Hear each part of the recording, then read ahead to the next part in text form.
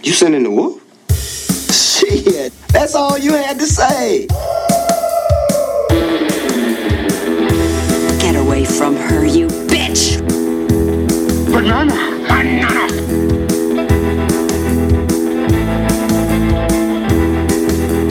Aristotle was not Belgian. Fortune and glory, kid. Fortune and glory. You're not even interesting enough to make me sick. It's only an island if you look at it from the water. I'm your density. You think I'm gorgeous? You want to kiss? Hello, everyone, and welcome to Sending the Wolf. My name is Clark Wolf. If this is your first time joining me, thank you so much for being here. And if you are returning, thank you also so much for being here. Today, we are going to dive into Star Wars. Star Wars is listed on the AFI 10th anniversary best of list at number 13. It is ranked as Star Wars. It is not ranked as A New Hope, just to clarify. But okay, so Star Wars Episode 4, A New Hope, the one that started it all. You know, The Last Jedi obviously came out last week, and I am not going to lie to you, I have been shocked at how divisive this movie is. I personally really enjoyed The Last Jedi. I've seen it twice. I intend to see it again. And I like it for a lot of different reasons. But just fair warning, right now, there are no Last Jedi spoilers in this episode. We are sticking to A New Hope in this episode. Our spoiler-filled mini, which dives into The Last Jedi, will be available this Thursday to $5 and up Patreon subscribers. Okay, so today I'm welcoming Jen Yamato. Jen is a personal friend of mine, but she is also a critic and a film scholar. She's currently an entertainment reporter at the LA Times.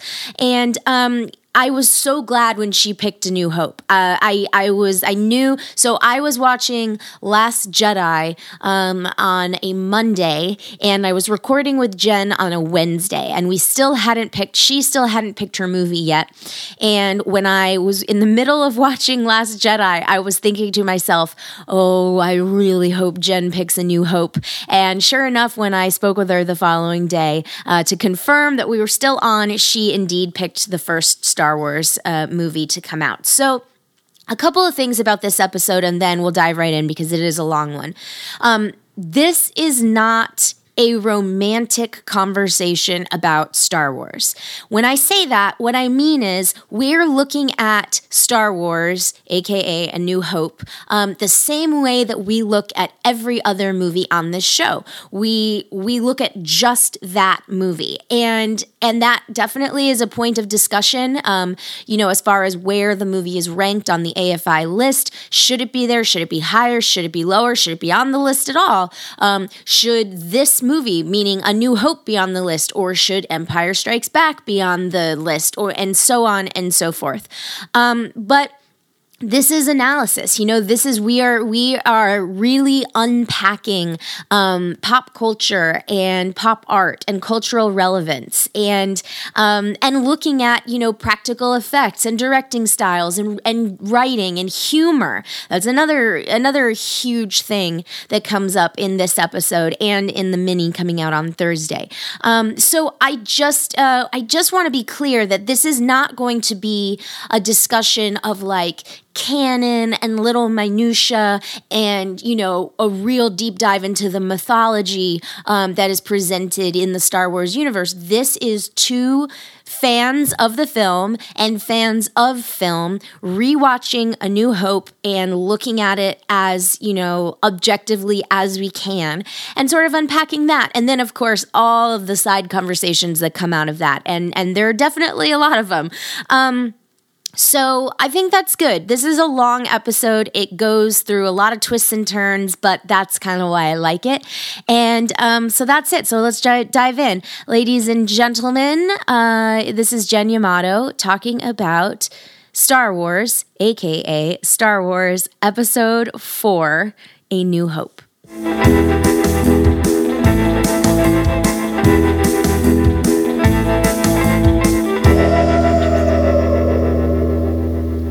is Okay. that interesting? Because I rewatched it, but I rewatched the bullshit, like, CG Yeah, re-edited because you can't one. watch the other ones. You can't, and it sucks. And so, like, would AFI put it on their list? Like, they put the original version on their list, which I think is notable. No, I agree. That's something that we should just, I agree. That's something that's really interesting to me is that when I was rewatching it last night, I was like, you can't really get the idea of what this movie was. Yeah. I mean, you can get an idea, but it's not, so it's hard. It's hard. Impossible to ever have that experience. Anyways, okay, that I just wanted to make sure that I had that. No, you're good. Okay, we're good. We're on. Let's go. On. So Jen, how should I introduce you? How should we introduce you? You can say that I'm a film reporter for the Los Angeles Times. Let's say it right now because we're recording. Oh, so you're. Well, hello, Clark Wolf. Hi. I like to just ease in. This is not formal. This is very informal. This is conversational, and it's just chatting, which I love. Excellent. So we're friends. Yes, we are friends. But I really started reading your work, I think, when you were at the Daily Beast. Yeah. I loved a lot of those pieces. Oh, I had so much fun writing for them because it was very freeing.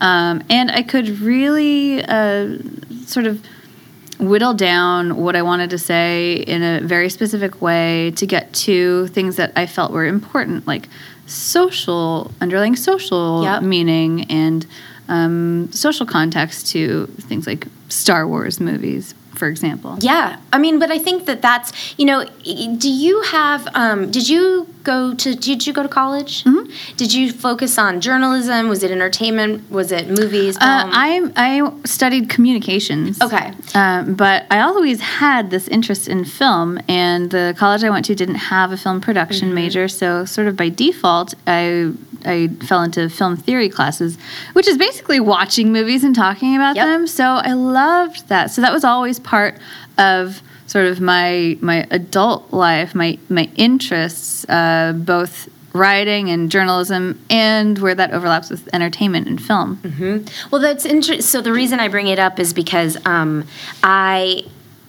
doing the show, sometimes like an academic background comes up, sometimes it doesn't.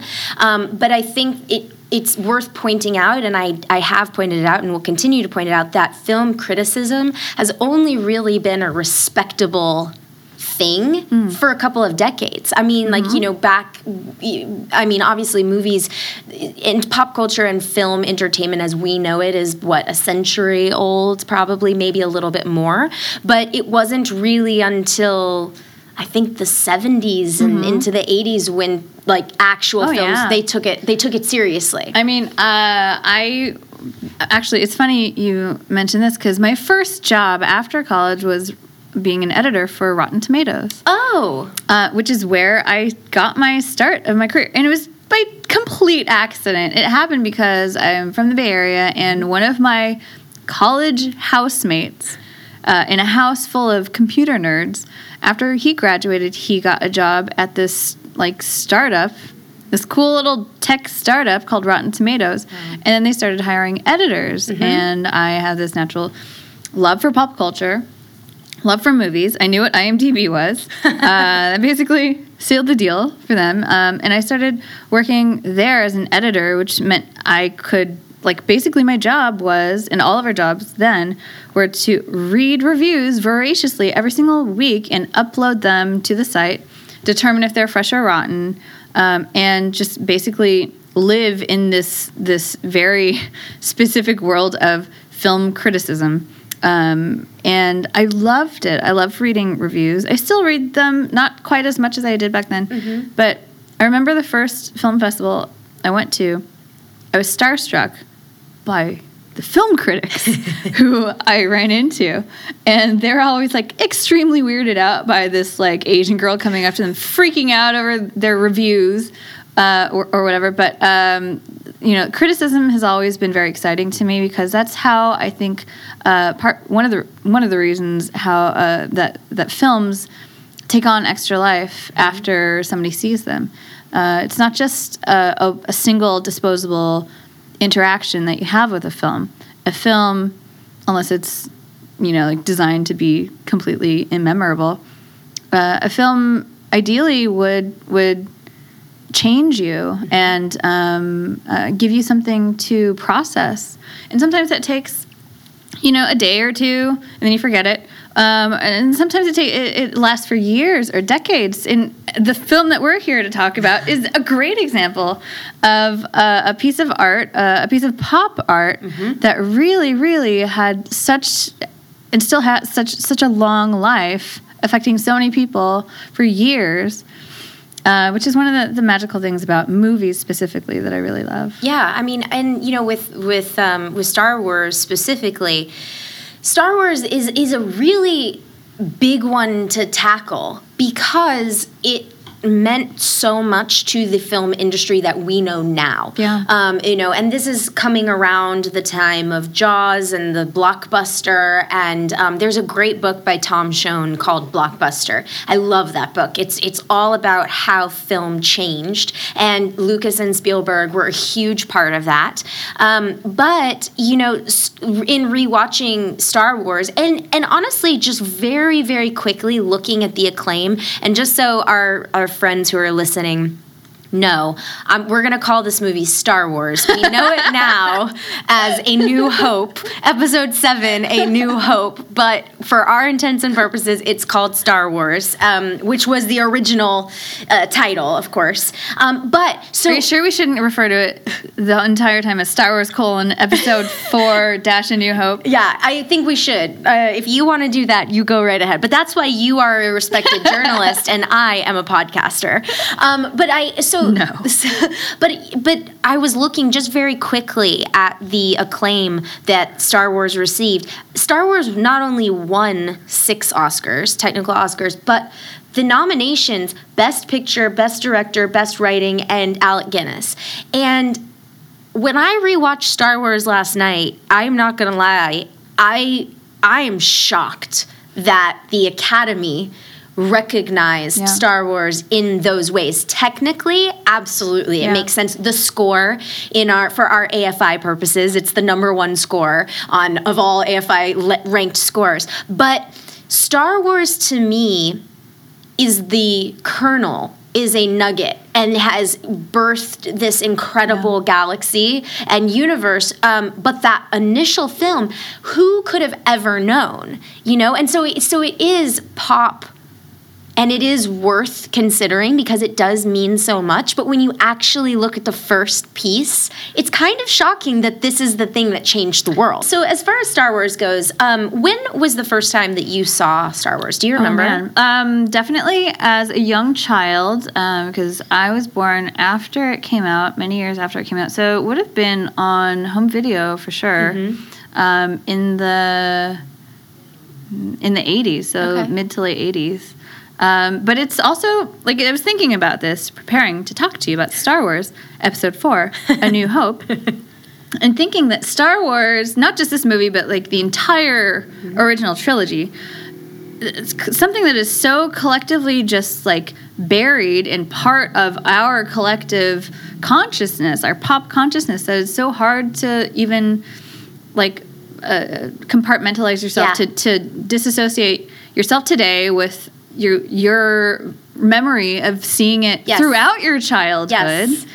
But it is really, really fascinating to rewatch it and rewatch these movies every few years to see what you miss, or to see how certain storylines or character arcs appreciate in value the older you get. Yeah, absolutely. Yeah, when I had Mark Bernardin on the show to talk about the Terminator. Shout out, Mark. What up? Great. But we talked about the Terminator, and honestly, we talked a lot of, or at least I brought up the idea of the Terminator and Arnold have always been in my consciousness because of my age. My dad is a huge Arnold Schwarzenegger fan. My dad wasn't so much about Terminator as he was Predator and some of the other stuff that Arnold did, but like, you know, in terms of what he showed us.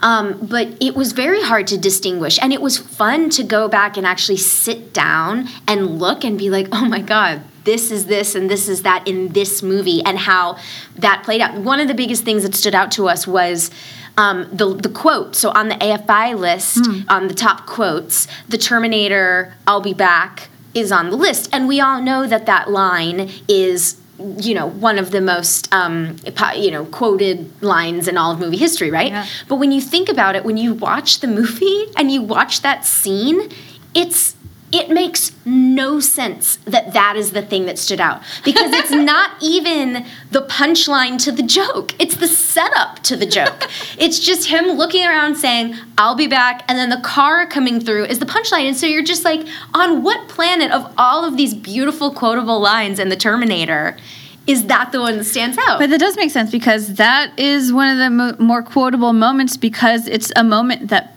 kids and people and fans can emulate. Yes, of course. So it's a quotable moment that's born out of like a fan's love for a movie, which is interesting about a lot of these classic movies, right? Like the lines that we remember. There's so many in Star Wars Episode 4: A New Hope that are still referenced, you know, and have been referenced endlessly since 1977.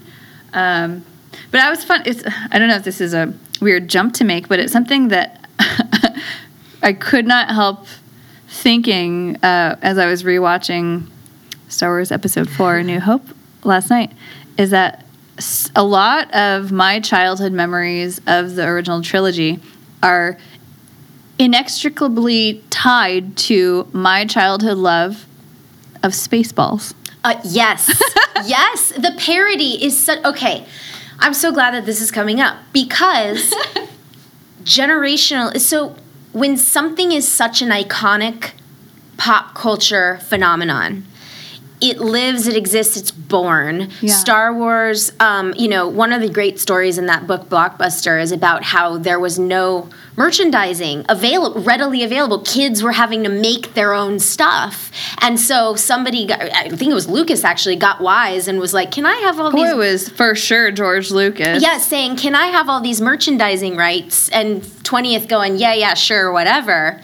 And, a whole other section of this industry was born, right? So when you come to classic things that have been parodied and celebrated and, just so distributed throughout everyday life, it's exactly that. I was that way with Austin Powers and James Bond because of my age. Yes. Like when I was in film school, because my dad was never into James Bond, so I didn't grow up on Bond. So when I went to film school, my teacher, I did grow up on Austin Powers though. So my teacher showed us Goldfinger. And you're like, oh my God, I know that, because you know the echo of it. But I could not take it seriously.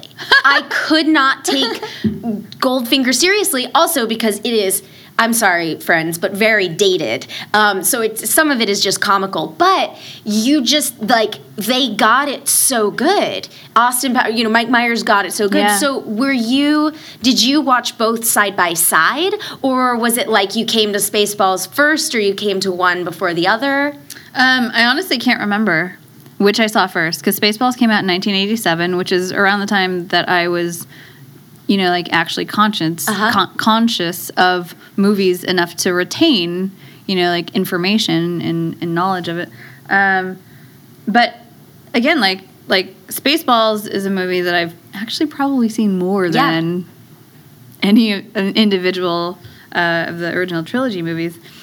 And rewatching A New Hope just reminds you how well they nail every single thing in Spaceballs.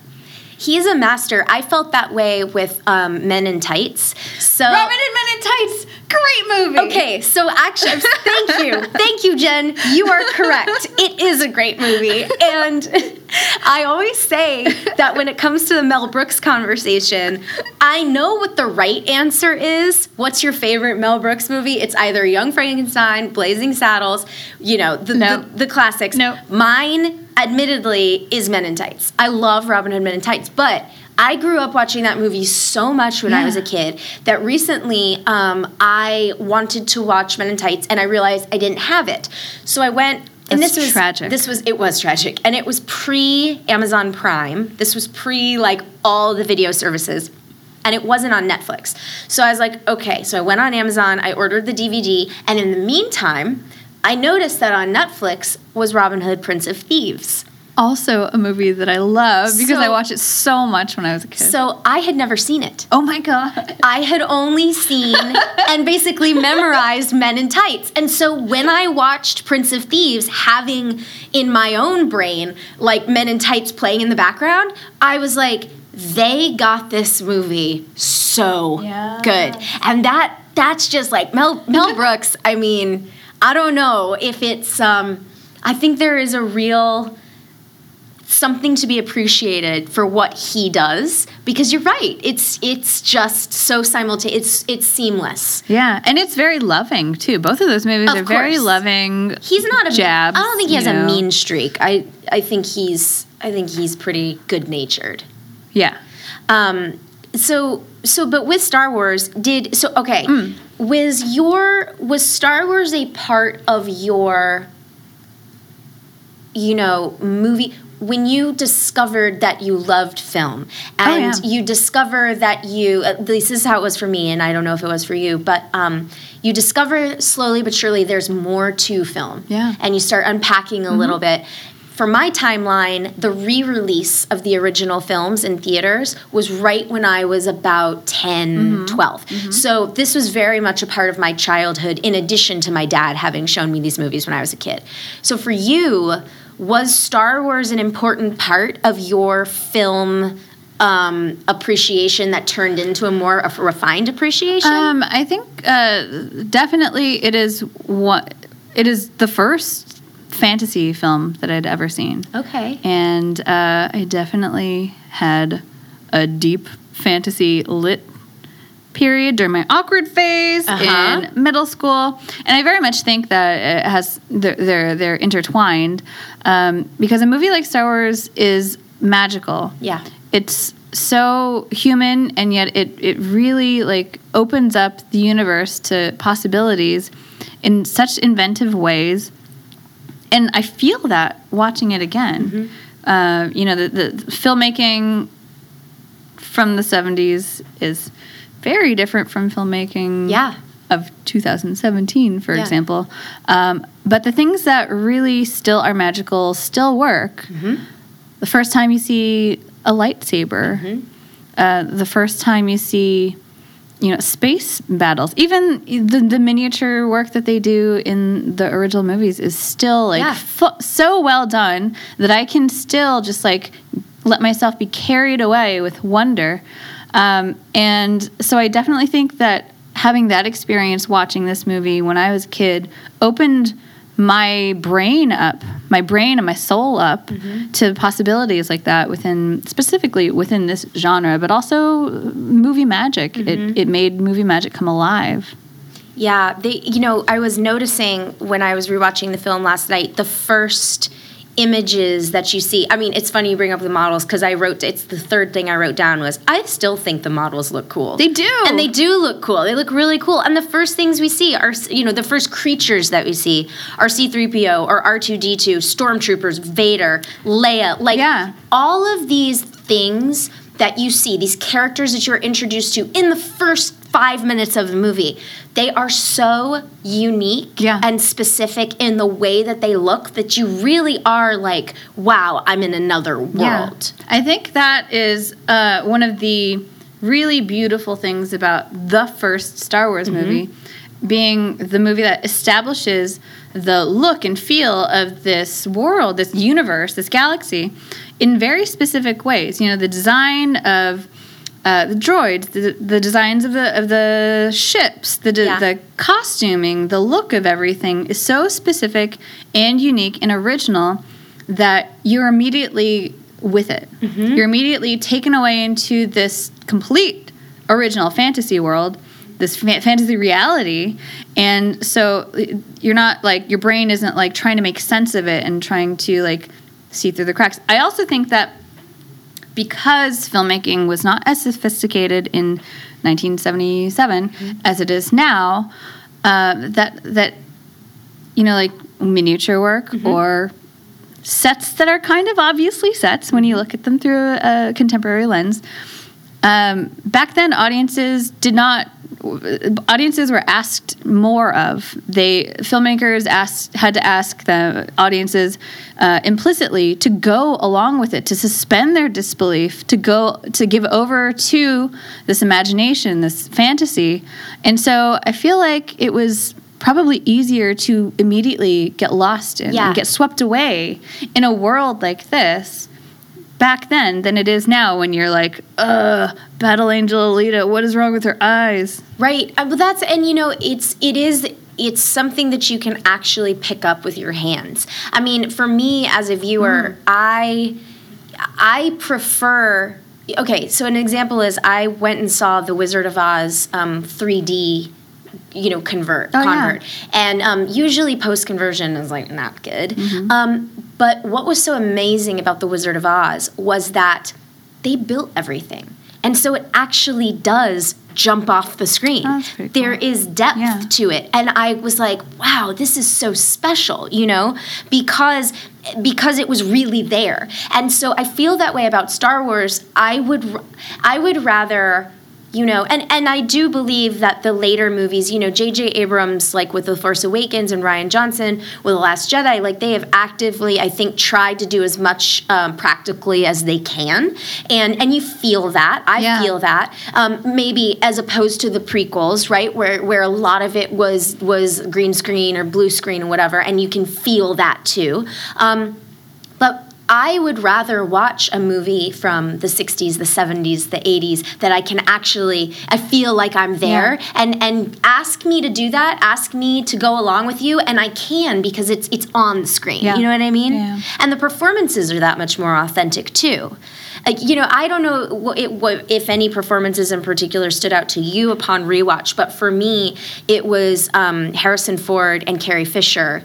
Harrison Ford pops off the screen in this movie, and it was just a reminder that when Harrison Ford shows up, he's great. And I don't mean that as a knock. It's just, you know, look, it's Harrison Ford has been a movie star since 1978. I mean, he's old, and he is old. No, I mean, I'm serious. He was an adult man when he became a movie star. Like nowadays, he's very much like kind of grumpy Harrison Ford, and playing a version of that. But he was great in Blade Runner, and I feel like he showed up for Blade Runner. Well, him in the original Star Wars, he sparkles. Yes, and he does. The charisma is instantaneous. I think that's also something in Carrie Fisher's performance, specifically.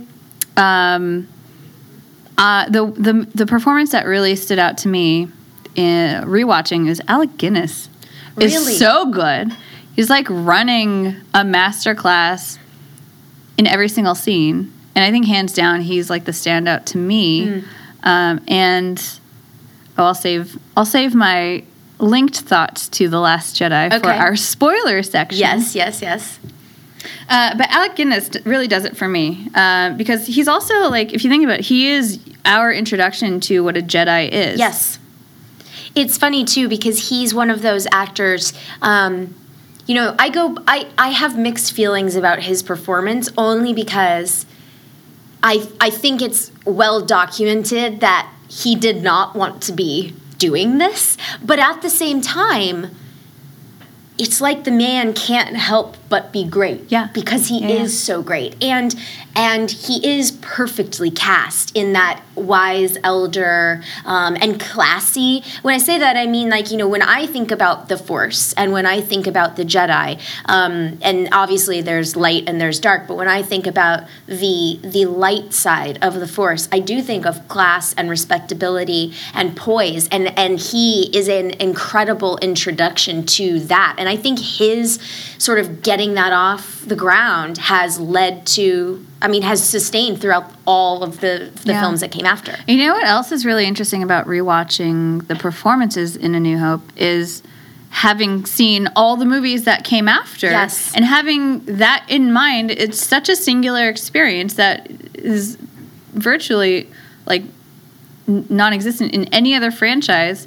To rewatch the first movie with the full knowledge of who these people are, yes, what they're about to affect within the canon, all the way up to 2017 and beyond is crazy, by the way. But also to see what these performers put into their initial performances when they had no idea what would come later, and to see which bits of those performances really, like, made a lasting impact that was then extended throughout all of the movies.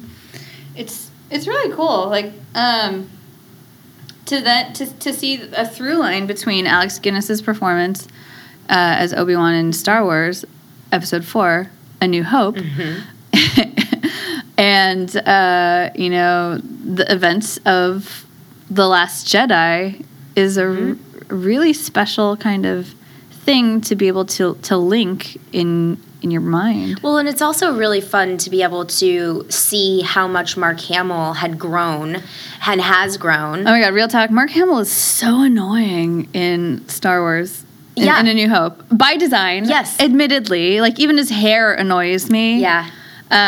So it is cool to see how much he evolved in particular. Because, like, basically in A New Hope, Han is already Han. Leia is already Leia. Yep. And Luke is the one who has, like, the biggest, like, distance to cross as a person. Yeah. It's quite an amazing journey. I mean, to over however many decades to be able to grow with the character, for the actor to be able to grow, and still, it feels, he still feels like he is learning more about the character. It feels like they're pacing very nicely together, and it's a really unique and special thing for one actor to be able to sustain one role for decades. Yeah. I mean, that's really, really cool. The other thing that really stood out to me about this one was the humor in Star Wars. I have a theory about this. What is it? Tell me. No, go. Well, I was just going to say that there are some funny jokes in this movie. Star Wars got jokes, man. Star Wars and people has jokes. forget about that. And they're, like, legit funny. There's so many of them, and when you rewatch A New Hope, you remember how much humor was literally baked into it from the first movie. Yes. So my theory about humor in the Star Wars franchise is that fans forgot, or willfully forgot, how funny Star Wars is when the prequels hit. Right. Because the prequels were so awful that Star Wars became a joke.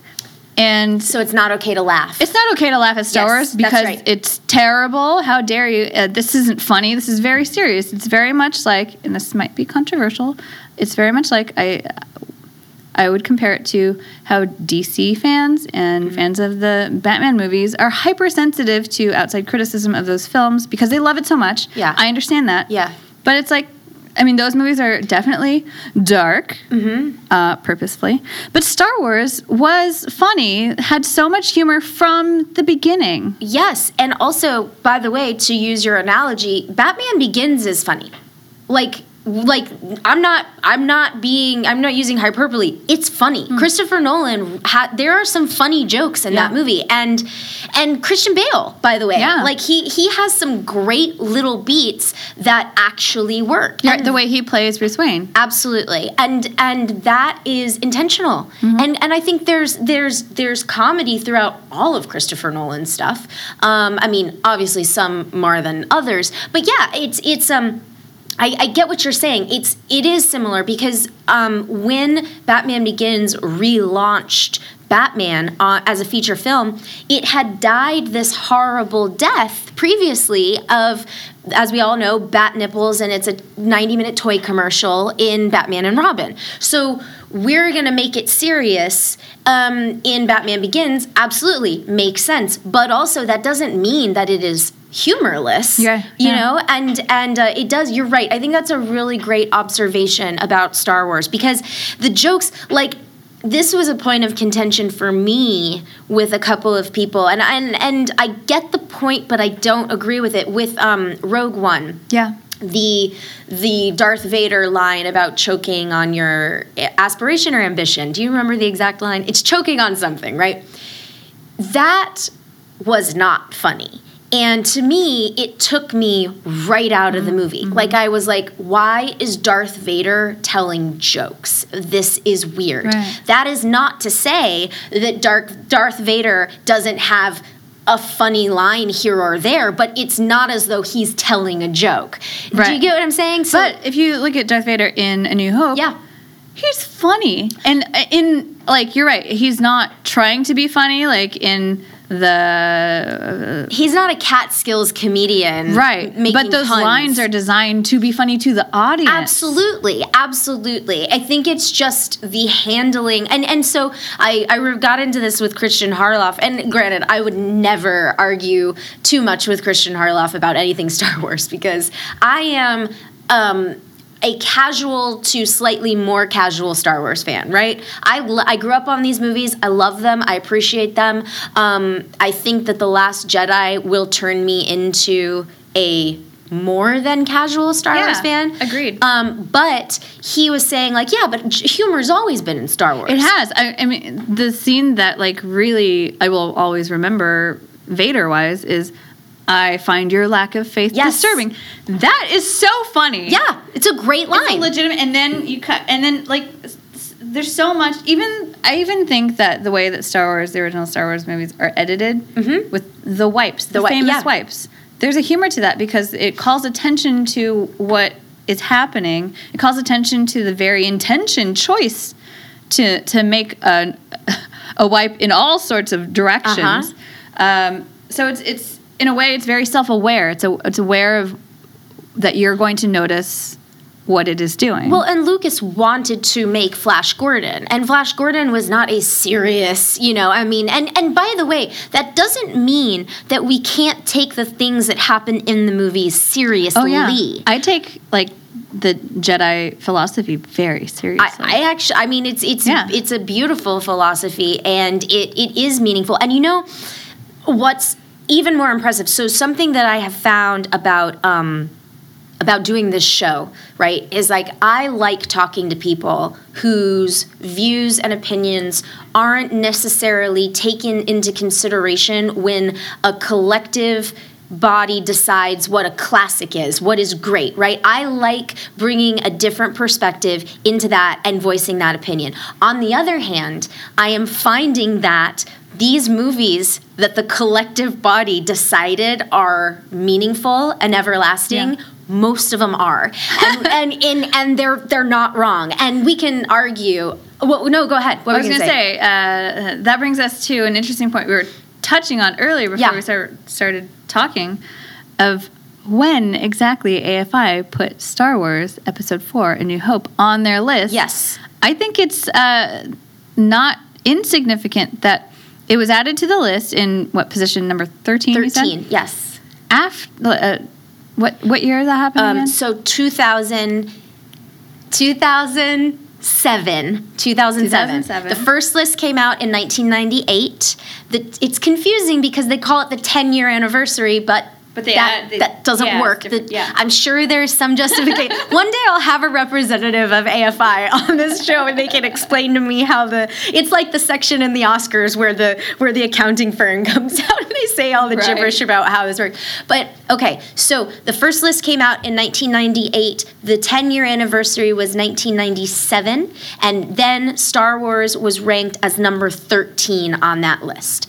So something happened in those 20 years that made the AFI decide that it is in the top 20 greatest American films of all time. So here's where I think Star Wars on the AFI list deserves an asterisk. Okay. There's no way that they intended to include on AFI's best movies of all time the version of Star Wars that has the stupid, terrible CGI re-edit. Yeah. Which, in every single moment that you watch A New Hope now, which, by the way, this is the only version that you can find now. Yep. Thank you, George Lucas. No thank you. You can only see this re-edited version, and it drives me crazy because all the CGI at that point was not good enough to do that. No, it wasn't. And it stands out, like we were talking about earlier, all of these tangible effects and visuals, and then you have a weird CG creature brushing up against it. It takes you out. It does take you out of the magic. I mean, and for me, it really begins, like, I'm with A New Hope up until we get to the cantina. Okay. Which is where you see all these stupid, weightless, not very good CGI creatures running about. And then later when Han has his scene with Jabba, the CGI Hutt, it's like they're not even in the same room, let alone the same, like, planet or plane of existence. You know, and we'll get more into it in just a minute with our spoilery talk about Last Jedi, but I would argue that there is some CG in The Last Jedi that is character-based that is very good. So I'm very excited about this. To hear whatever you're talking about. The point is that when humans interact with CG characters, it's harder to pull off when there's supposed to be weight to that scene. Yeah. And I think that there is weight to the Han and Jabba scene in a comedy and danger and adventure way. And it cannot be achieved because Harrison Ford is jabbing his finger against a that's right, like, bunch of pixels. Yeah, it's weird. I mean, it doesn't work. That part doesn't work. And it's a crime that, like, we can't see the original version as it originally existed. Yes. I don't care, honestly, because of this one point of contention. I don't care what George Lucas wanted, like his intention for us to then years later see this stupid CGI hybrid version of Star Wars. I would rather see the original version for consistency's sake. Well, it's like if Steven Spielberg went back to Jaws and CG'd a shark where he intended the shark to be. It's like, well, that's not the movie that I like. And Spielberg did it with E.T. too. Like, you don't have to take the guns and then the walkie-talkies. I mean, honestly, I think the E.T. gun thing is cute. I like that because that has a greater intention to me. That has, like, a social intention. This has, what is this? But, I mean, I would push back on that just because, like Spielberg in Close Encounters is another example. I would have, if I had made that movie, Scott Mantz, in an upcoming episode the audience will hear, makes a point about Spielberg saying, well, if I made Close Encounters, years later, Roy would have never left his family. And Scott Mantz said, well, then I'm glad you didn't make it that many years later because this is the movie that I fell in love with. Yeah, we all have spent the last however many years thinking he's a huge asshole for just completely abandoning his family in pursuit of this vision. But some people don't feel that way. Some people like the movie exactly as it is, like Scott Mantz, and that's a teaser for an upcoming episode. But the point I'm making is I just don't feel like I feel like if you're to go back and change things, whether it is for good, like the guns and the walkie-talkies, or whether it is for maybe not as good as we as fans would say, like the CG in the Star Wars movies, I think you've got to either just let it be or... Here's, like, it's fine if that is the vision that George Lucas decades later wanted people to see, but then at least give us the option. Yeah, I agree. I do agree. Give us the option. Of seeing the different version. So I want to bring up one more thing, and it's the idea of legacy. So I would argue that Star Wars Episode 4, A New Hope, is not the 13th greatest American movie of all time. Oh, I would... Controversy. Is it, though? What Star Wars would you Episode 4, A New Hope, as the 13th greatest American movie of all time? Hold on, I'm going to pull up the list. I need to see what is, like, directly above and below. Pull it up. So I don't mean that as a knock.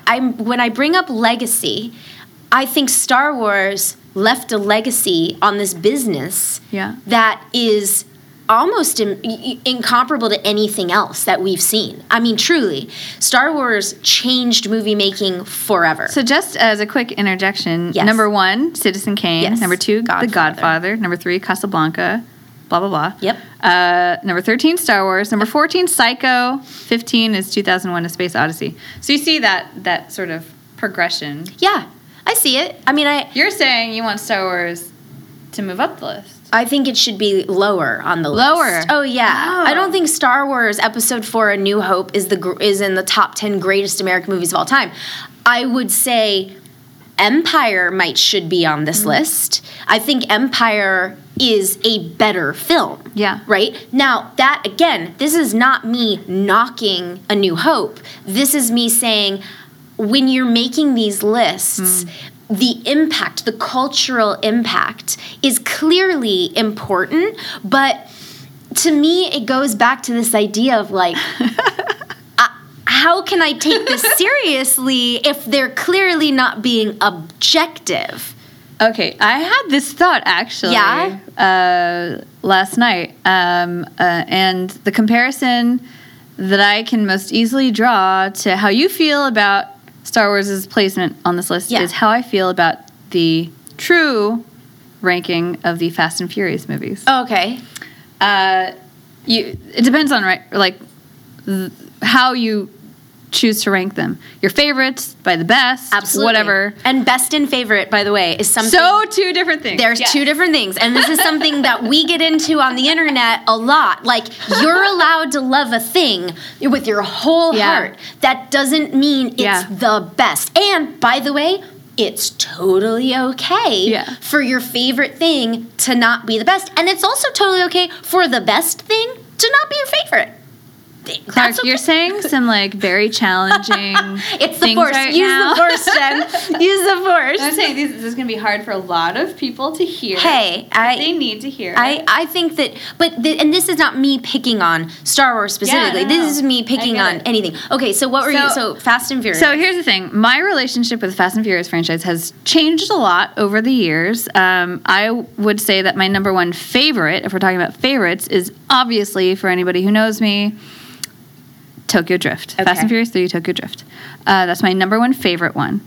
For a long time, when I ranked the best in terms of quality, I would put Tokyo Drift up high, but I wouldn't put it number one because I used to rank the first Fast and Furious movie, The Fast and the Furious, as number one because it was the movie, in my mind, that started the entire mythology. Totally. And so I factored in sort of impact, the value of creating the seed of something that can sustain itself in such a wildly evolving franchise. Yes. Now I'll be honest, my love for the franchise has taken a hit because of Fast 8. Yes. Yes, I know that.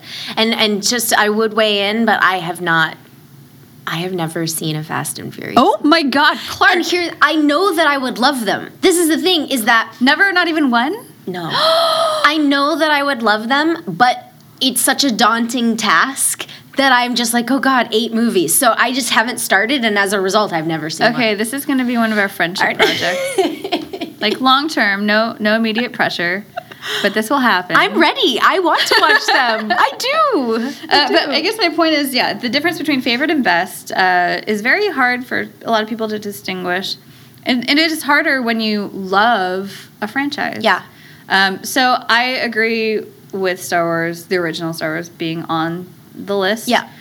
Because of legacy, because of impact. In the 100, yes. I agree Star Wars A New Hope should be in the 100, especially if we're not going to make room for Empire, right? Like, and this is what's so tough about this list is that, and then this is why I like doing this, to be honest with you, because it gives me something to like brush up against. It gives me something to like rage against the machine. Oh, AFI, I'm raging against you.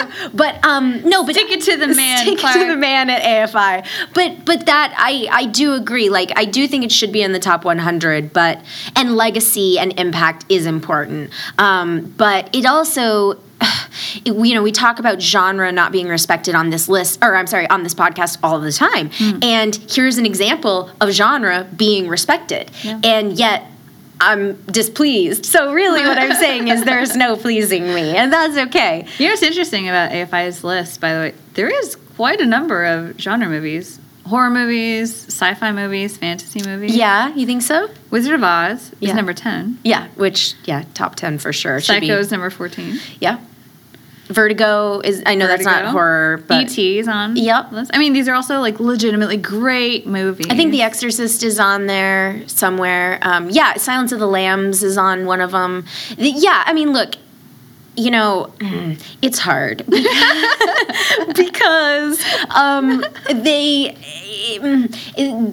thrills list. So actually, I'm going to go ahead and I'll do a little in the podcast plug. One of my minis, I had Rebecca McKendry from former editor-in-chief of Blumhouse.com. Yeah. She was on, and she picked Vertigo, right? So as a result, she had a lot of bones to pick with the thrills list, which is, the thrillers, I guess? Well, it's tough because thrills is kind of a way of inviting more genre movies to come out and play, but then you have action thrillers and you have, and so it's just, it can't quite give horror its due.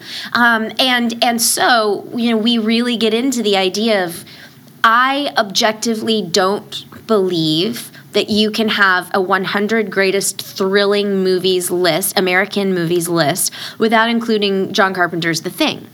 I think it is one of the 100 most thrilling quality films, but it wasn't even in contention. But The Thing from Another World was.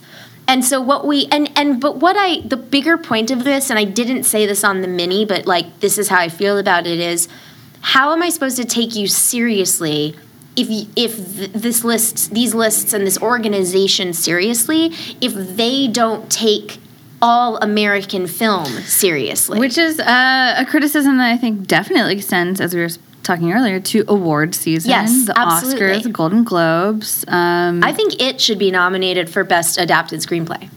I know that book, and I think they did a great job. And I think it's a great script. And I think that.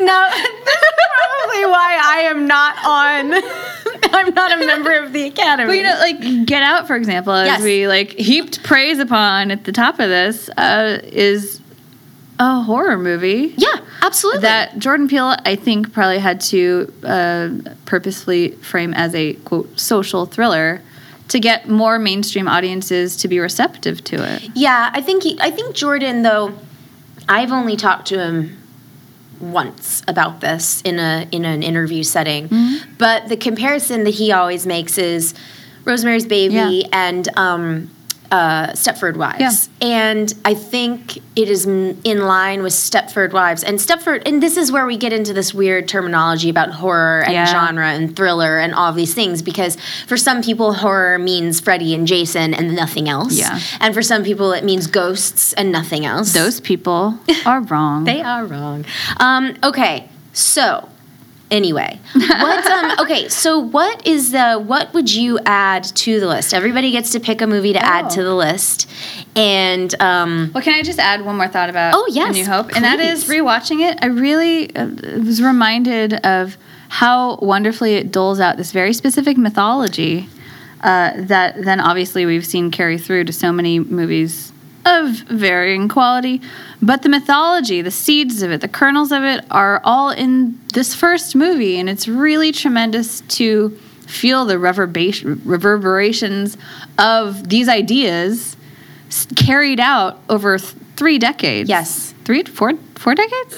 70, 4 80, decades. Yeah, almost 4. Yeah. Well, and actually that was the point of I agree with you, and that's where I was going a little earlier when I was talking about being able to look at the list with fresh eyes, but also realize they got it right. When I was rewatching A New Hope, I was thinking, that you're right. The kernels are here, and so much understanding about life and the politics of a species or a group living under the same galaxy. Society, yeah. The society, Yeah. thank you. That's what I'm trying to say. And the cyclical nature of all of that is present right here in A New Hope, Star Wars, whatever. It's present in this first film, and it can't be understated how truly profound that is. And there really is something different for you in this one movie, and of course, like all the movies that come after, but there's something different for you at different stages of your life. Yes, absolutely. Like, even after watching The Last Jedi and then rewatching A New Hope, I'm like, it just, like, Leia, for example, as a character, is such a badass character. From the beginning, I would argue. From the first minute we see her, she is always doing. Yeah. I mean, the difference in maturity between Luke and Leia is vast. It is. Yeah. But also, like, the romantic, the sort of sizzle, the chemistry between Han and Leia from the beginning is something that, like, is a kind of romantic spark that you don't see that much in movies anymore. Yeah. And I really do associate it with the 80s era of movie making, of, like, these sort of, like, epic adventure sort of stories. But that's something that I miss seeing. And it's so, like, it's so vibrant in the first movie. It is. It absolutely is. I think something like that carries over into Raiders. Absolutely. And has been replicated. That's another thing. Before we get into what we would add, I think that when, we were talking about legacy, right? The impact on the way directors make movies and write movies, I think we cannot overstate how great it is. Meaning, like, so for instance, I grew up loving Independence Day, right? Of course. But when I was rewatching A New Hope, I was so struck by how Roland Emmerich just took pretty much everything that is in the fighter planes from this scene. Yeah. And that's cool. Like, that's really, really cool to me. And similarly, you have Han and Leia, and then you have Marion and Indy, and then you have in, like, Stephen Summers' The Mummy, you have Rick and Eve, and that is just a retelling of this dynamic. And, for me as a kid of a certain age, like, those are really important. They're important movies that I grew up in, or I grew up watching, and so I think that can't be, it's really important. Yeah, but. Okay, so I'm supposed to tell you a surprise. It's a surprise. That you have no idea what's in my brain. That's right. Of a movie that I would add to the list. You can, yes, the greatest American movie that is not on the list. Okay, my humble submission to AFI's Top 100 is Terminator 2. Okay, that's a great one. We're talking a lot about, or at least we're in the realm of franchises that have great sequels. Yes. That might, even surpass, if not merely add on Yes. to the predecessors. Yes. Tokyo Drift. Empire. Yes. You can, just a few that come to mind that you could include if you wanted to. Big Top Pee-wee. I mean, come on. But okay, so yeah, well, Terminator 2, you know, Mark and I sort of got into this a little when we talked about Terminator, and I hope, so Terminator 2 Aliens. is on, Aliens. Mm-hmm. These are on the thrills lists, Right. and they're on quote lists. Sure, and but they're- why do we ghettoize Exactly. genre? This is a great, Terminator 2 literally has everything I want in a movie. it's a great movie, too. Yeah, it's great. I mean, it's I think I enjoy Terminator. I'm usually the other way. So when it comes to the Godfather Part 2, I like Godfather better. When it comes to Alien versus Aliens, I think I tend to lean toward Alien. But Terminator and Terminator 2, I really love Terminator 2. Yeah. But there, we talked about this with Mark a little bit, and I'd be curious to get your thoughts. Like that missing section in those years, like I want to see those years, you know. But Terminator 2 is I think the total package in effects. And okay, so here's the thing. To your point. Now that special effects have always been in film, Méliès and you know Well, film itself could be considered a special effect. Absolutely, right? Magic has always been on film, and it is magical. We cannot, as we go forward, not appreciate technology being a part and a tool of storytelling. So it's really easy for us to look at something. I haven't seen The Post, right? The new Steven Spielberg movie. However, let's use that as an example, just on basis of like this is a true life story. Also, I have seen it, so whatever you bring up, I can. So true life story. Yep. It's a period piece. Yep. And willing to bet there are very little special effects that don't include turning. There's definitely no lasers or lightsabers. And so or terrible CGI. Yes. Yeah. So what Tom Hanks has not been de-aged in this one. They haven't brought people back from the dead. Don't even Meryl shot first. Yeah, seriously. But my point is technology is becoming a part of filmmaking, and while Steven Spielberg, the great Steven Spielberg, can continue to make wonderful, powerful dramas, or pick a director who Paul Thomas Anderson. Yeah, his movies are not special effects masterpieces. Definitely no special effects in Phantom Thread. No, but do you get my point? Like we need to start to include spectacle and an appreciation and respect for spectacle, especially when it's done well. Especially when it truly aids the storytelling and isn't just the flashy thing that distracts us. I think with CG, and this also ties into the Star Wars franchise 1,000%, is like in the 90s and the aughts when filmmakers started experimenting with CG, trying to push the boundaries of what could be believable on screen. I think there was a real excitement for that. But, like, we haven't ascended the uncanny valley. We haven't solved... not we. Like, I'm not doing anything to help the cause. But, like, technology isn't quite there, I think, to fulfill the vision of being seamless. Yeah.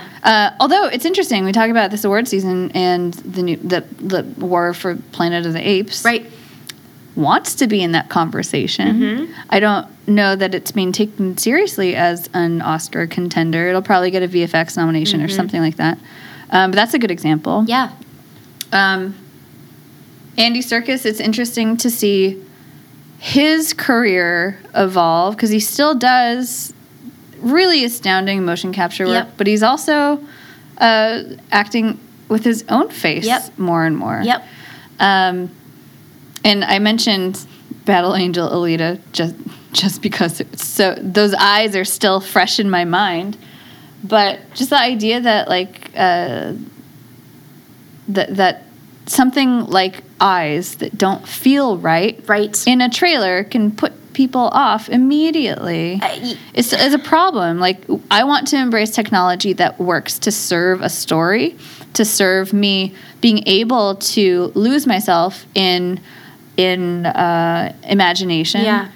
But when it does the opposite, it kind of is counterproductive. I don't think that granted, I didn't enjoy Rogue One because I didn't enjoy Rogue One, but also Tarkin, I'm not being a hater, I'm not picking on anybody or anything. My eye could see that was not a human being. Yeah. And honestly, I'm kind of relieved that I still can spot what a human being is and what isn't, because when we listen back to this in 20 years, we probably won't be able to do that. God, you're right. Which is terrifying in its own way. But no, I mean, I agree. Like, using the technology, no matter if you're George Méliès making movies 100 years ago or if you are Rian Johnson making movies now, technology should be used to serve the story and not the other way around. And we have examples of Mad Max Fury Road is the one that people always point to, and rightfully so, because I think that they do blend. There is more CG in Fury Road than people think. I love Fury Road. I do too. But I was transported so easily. And it didn't take you out of it. Yeah. You felt like everything was real. Your eye felt like everything was real. On the other hand, Peter Jackson in high frame rate. Yes. Does not work for me. No, I would agree. But, and look, again, stylistic choices. These directors know what they're doing, I guess. But, Well, and they're also trying to push boundaries, which is in itself very interesting, and I do encourage. But the question is, does it work yet? Right. I don't know. Yeah, and I would argue that what we saw in Rogue One didn't work yet. But that's just my little opinion. Okay, so we're adding Terminator 2 yes, please. To the main list, the big show. For so many reasons. It has thrills, which AFI knows it has thrills, obviously. It knows about AFI thrills. should recognize that it also has real, compelling human drama. It has amazing visuals. It's transportive. It makes me want to do pull-ups. Yes, it does. It sure does. It sure does. Well, I think that that's valid, 100%. And I think that that's a good place to pause and tease our delightful audience. So we're going to keep talking, and it's going to be spoilers. Y'all better watch out. Star Wars Episode 8. Now, The Last Jedi, right? Yeah. No. Yes. Yes, because Episode 7 is Force Awakens. Also known as simply The Last Jedi. Indeed.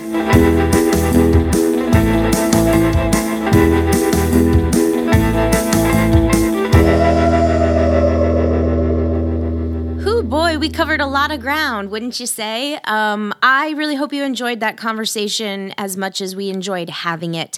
And as we alluded to at the end of the episode, this Thursday, the mini episode that is available to Patreon subscribers at $5 a month or higher is a deep dive into The Last Jedi. It is spoiler-filled. There are compare and contrast moments from Last Jedi and A New Hope, and we're discussing the themes, and we're discussing what we liked about the movie and maybe what we didn't like. So if you're a Star Wars fan, if you enjoyed our conversation that we had today, then I think that mini is for you. Thank you all so much for being here, and we will see you on Thursday.